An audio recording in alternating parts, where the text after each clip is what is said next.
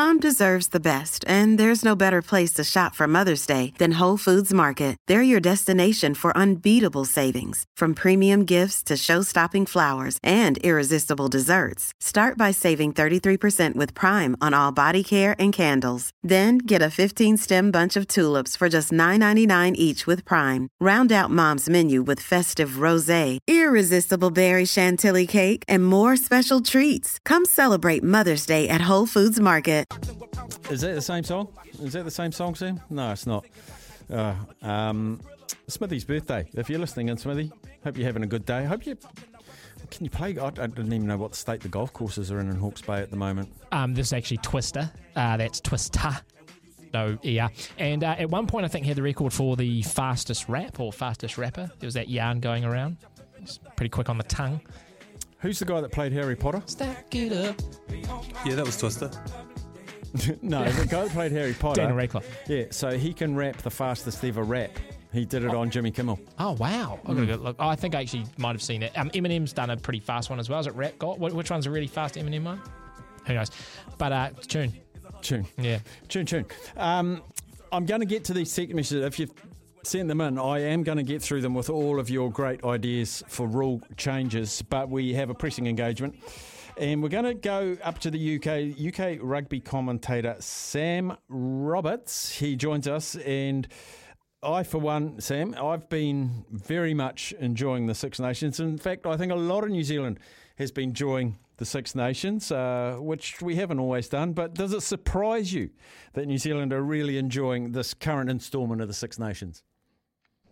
No, I don't think it does. I think, you know, when you look at the product that's coming out and the sort of games that are being played, you know, you mentioned those two teams. That game between Ireland and France was pretty electric, wasn't it? You know, to switch on your TV screens and see both teams going at it like that. And you know, and I think other teams are slowly but surely trying to follow suit. I'd add Italy to that sort of credibility. I mean, they aren't winning, but they are playing some good rugby. They scared Ireland a little at the weekend, and Kieran Crowley has got them going in the right direction and playing the right sort of rugby, the right sort of attractive, the right sort of intent behind their rugby, and that's really important. You know, England and Wales are in a slightly different place. Scotland are playing some good stuff as well. You know, the magician that is Finn Russell seems to be doing some good stuff over there. So yeah, I'm not surprised. I'm glad. You know, we up in the Northern Hemisphere, you know, we reciprocate the feeling towards Super Rugby, and you boys, especially in New Zealand, and we love watching and tuning into everything that you do. So I'm pleased that we can do a little bit something for you. I don't know whether you heard, but All Black Brad Weber, All Black halfback, was asked to comment about a tap penalty strike play that resulted in a try for the Chiefs in week one, and they said, where did that come from? And he said, look, to be honest, we're copying the Northern Hemisphere. And he said, Isn't that a surprise that New Zealand or Southern Hemisphere used to be the innovators and the North seemed to try and copy and nullify? Oh my, how the worm has turned. And and I thought that was a fantastic, truthful admission from someone, and he didn't even struggle to say it as well. So I think that's quite good for the global game. Yes. But I would repay the compliment by suggesting that a huge amount of our rugby know-how in the Northern Hemisphere, you know, lends itself to a few key individuals coming through that potentially have, you know, and the game is now very global, isn't it? The game is very much about you know, being able to connect with a lot of different people. We see a lot more of it. The game is a lot more available through the myriad of choices that you have to watch the game. There's a lot more TV coverage and a lot more opportunity in which to get into it. And I think that's credit to everyone. I can't imagine that. That if the worm has turned, I can't imagine that it's going to stay that way for too long. And I'm sure you know, you guys will retort. You know, the Southern Hemisphere and the rugby, you know, being played by you guys will find its own way of reinventing the wheel, and that's all we're all looking to do, aren't we? I mean, rugby is a pretty simple game in a way. You try and run with it. You try and pass it well. You try not to get tackled, and that's basically it. And so yeah, I think I think we're all learning off each other. I think it's nice. It's a nice compliment. We'll take it, but I can't imagine it'll be too long before the shoe is on the other foot. You mentioned Italy. It was a surprise package. My surprise package in the Six Nations has been Scotland. Yes, there's a couple of big names there, but they're largely unknown in this part of the world anyway. And their collective unity, they're sort of like an Ireland B, and I love the collective way Ireland play as it's a massive green wave, and we saw it for 3 tests in New Zealand last year. Scotland seem to have found something within themselves. I'm used to them being sort of 4th, 5th in the Six Nations. We find them second on the table, 3 points difference. What's been the secret behind the resurgence of Scottish rugby? It's difficult to perhaps say anything more than that they've had a vision for a while, and I think everyone is now pointing in the same direction. Everyone is sort of there. They've, the last couple of years they've had a few issues around management and getting the right players in the right place, and Gregor Townsend, who's leading them, who incidentally said that actually he felt they had their best game at the weekend in their loss against France. He has worked very hard with his coaches to try and get an overview, try and use the right people in the right way, and I think that's what they've got. And also when you look at them, there's a huge amount of togetherness. And I've got a friend playing in the Northern Hemisphere, or I say playing, he has eventually retired, a guy that you might recognise the name of, a guy called Paul Tupai. Yes, and he says that you have to get things right off the pitch before you get them right on the pitch. And I think that's a little bit of what Scotland have done. You don't have to go too far back in history to find out that they weren't getting things right off the pitch, and there was a little bit of there was an unsettled sort of setup to where they were going and what they were trying to do. But now they've got that right, and they've got the right people in the right zones. You can see that the right sort of rugby is being played, and I'm not surprised. The club game has always been in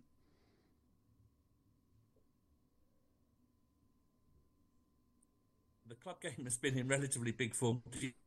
Excuse me for a second there. The club game's been in pretty good form, of late, and I'm pleased to see it translating to the international stage. What you just described there, it sounded like you were talking about the All Blacks at the moment, where the game's okay on the field, but off the field it's a shocker with all of our coaching dramas over here and who should be and when they should name. And has any of that... it's a furore down here in New Zealand about the Scott Robertson, Ian Foster thing. Has that leaked up to the Northern Hemisphere? Yeah, it has, because obviously, Scott Robertson has been linked with a couple of different jobs up here, and in fact, there's still people, sort of linking his name to a number of different roles. I suppose we're waiting to see what happens, and we're waiting to see where the cards fall. Because he is of interest to a lot of different people up here. And of course, the Northern Hemisphere has got a man in someone like Warren Gatland, who has been a big part of Northern Hemisphere rugby, but has been back down there and done, has been involved. I was going to say he's done quite well. I'll leave that up to your listeners to decide whether Warren Gatland did well when he came back for a bit. But I think we follow with interest the coaching merry-go-round, should we call it that? Yeah. That is happening in those parts of the world, because we know that certain decisions or certain choices that you guys make might have an effect on teams like Scotland and teams like England, indeed. Obviously have now sorted themselves out, but there was a time at one stage where just before Eddie Jones went, that Scott Robertson's name was being linked to things with the main job there as well, and we'll have to see. The amazing thing to me is there's so much talk about Scott Robertson, and there's been links with Fiji, with Scotland, with England before. No one's linking Ian Foster to anything. Would he be marketable in the Northern Hemisphere if they came out and announced Scott Robertson will be the All Black coach after the World Cup? Do you think Ian Foster's phone would start ringing from the North? I think it would. I think there would possibly be some... I think you'd probably look at some seriously good club options for him as well. I mean, it's difficult to say where the gap would be internationally, but I can't imagine with the amount of acumen that he has, the amount of know-how that he has, that he's not going to be of interest in some shape or form. He doesn't break dance, does he, like Robertson? But I think we'd be interested. Fantastic. Hey, Ireland look to me, they've been scary good for quite a while now, and so they've now got repeat of high-class performances in their back pocket. I think Andy Farrell, I'd argue, is the best coach in the world at the moment. I think he's just innovative. He gets buy-in from his players, and I just keep saying whenever I watch England, no one really stands out. It's 15 good performances. I wanted to know up in the Six Nations world, every game of rugby in New Zealand, even round one, all of the post-match review is all about the World Cup. You know, Damien McKenzie's pushing hard for the 10 jersey in the World Cup. Is everything about the World Cup during the Six Nations as well? Yeah, I think you're never too far away from having this as a dress rehearsal, in a way, and obviously, Ireland's side of the draw, as you guys know, is pretty interesting. And, with the likes of Scotland starting to play well, they're looking at that particular group and going, well, hang on a second, who gets out of this group, and I suppose that's what's interesting. I think the purists would love the Six Nations to almost be more important. I know that sounds ridiculous, but you've got to understand what Six Nations means to the purists over here. That the guys, who have been, have been around this game for so long. But I don't. I can't imagine that anyone is really thinking about this particular Six Nations 2023 in any other way than a jostling for position. And it's interesting you say that. I had a chat with a fellow sports broadcaster today about France and just how they are positioning themselves and how Ireland are positioning themselves. Obviously, it's great to win and it's great to beat. Do you want to show all your cards? Do you want to show all of your stuff? It's an interesting conversation to be having, and I think. October's still quite a long way away. There's still potential of players making a little bit of a bust, a little bit of a run, a little bit of a push late on, and different people coming through. But really, I think we're kind of shaping up to be able to put 15s on a page and be able to sort of see how they go and look against each other. And I think it's going to be, the remaining games of this Six Nations are still going to be connected to the World Cup. To answer your question, I think it is. It's very much on everyone's mind as far as the not the results, but the performances and what we're seeing and what we can expect next October. I've long been a little bit disillusioned about the watering down of the importance of a rugby test match that isn't in a World Cup. I feel like the World Cup's great in itself, but it's taken away from the Six Nations, from Super Rugby, from Bledisloe Cups, Rugby Championships, all of that sort of stuff, because it's all... And I know as soon as this Rugby World Cup finishes and the All Blacks, they're losing a lot of players, straight away the people are going to be saying we've got to start building to the next World Cup. And I'm sick of it. I want test matches to be important because they are, and it seems to have been diluted. Well, it was Eddie Jones's death knell, really. People started to get bit fed up with him continually going on about World Cup cycles and not really treating any other test match with the sort of respect that it deserves. And I think it's something that really started to irk a lot of people about the way he was going about it. And I can agree with you. I mean, I think it's a very key thing. I think World Cups are important, but I think we got to look at slightly different setups and getting the right team for right now to play the best rugby right now is the most important thing. Because there's so much, we all know there's so much that goes into a rugby game. It's chaos. It's organised chaos. It's 15 men doing things out there, theoretically together, but it is a chaotic world, and so much can go wrong that's out of your control. Surely you've just got to try and stay in the now, stay in the moment, play the test match that's in front of you and do your best. You can't be looking further and further down the line about what this means and how that works and everything else. I think I think that's where I'd like to be. It's certainly where I'd like to sort of continue to look and enjoy it for what it is. Talking to Sam Roberts, broadcaster in the Northern Hemisphere, you brought up a word there, chaotic, and the last thing I want to ask you about is, while the product is fantastic on the field and I'm enjoying the Six Nations, there's been threats of player strikes, there's professionalism issues in Wales, there's a lot of off-field incidents, there's a lot of concern about money in the Northern Hemisphere with a couple of Premier League clubs folding. What's the health of rugby in the Northern Hemisphere that's going to allow it to continue to grow and get stronger? It looks to me there's a few little aftershocks before the big earthquake. Oh, that's very polite. I mean, I think it's very, very ill. I think it's very unwell. The club game especially, it doesn't work. The money doesn't work. The money doesn't work across the league. The setup we have run far sooner than we could actually walk. We need to take some very serious steps back. We need to have a look at the whole piece. My particular heart lies with a club called Bedford Blues, which is in the second tier, which has endured such an amount of funding withdrawal over the last 3 years, which is almost, other than for the love of the game and for people doing things and going out of their way, just to try and keep rugby alive in towns like Bedford. It's so sad. It's so sad that it's all of this focus is going to.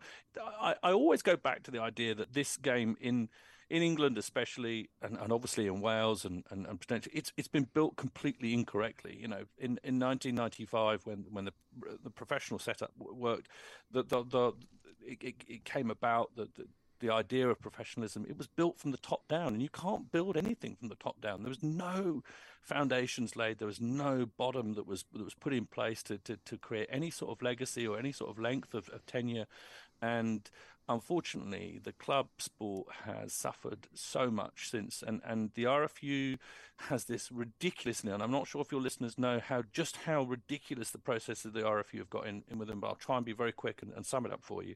The RFU basically own, and their big flagship is international matches, and for international matches you need international players, but at the moment those international players are owned by the clubs, and so they pay their wages. The RFU occasionally pays them a little bit of money for turning up and playing games, but ultimately those players are owned by the clubs, and the RFU is supposed to govern the clubs, but the clubs own the thing that the RFU needs to make all its money.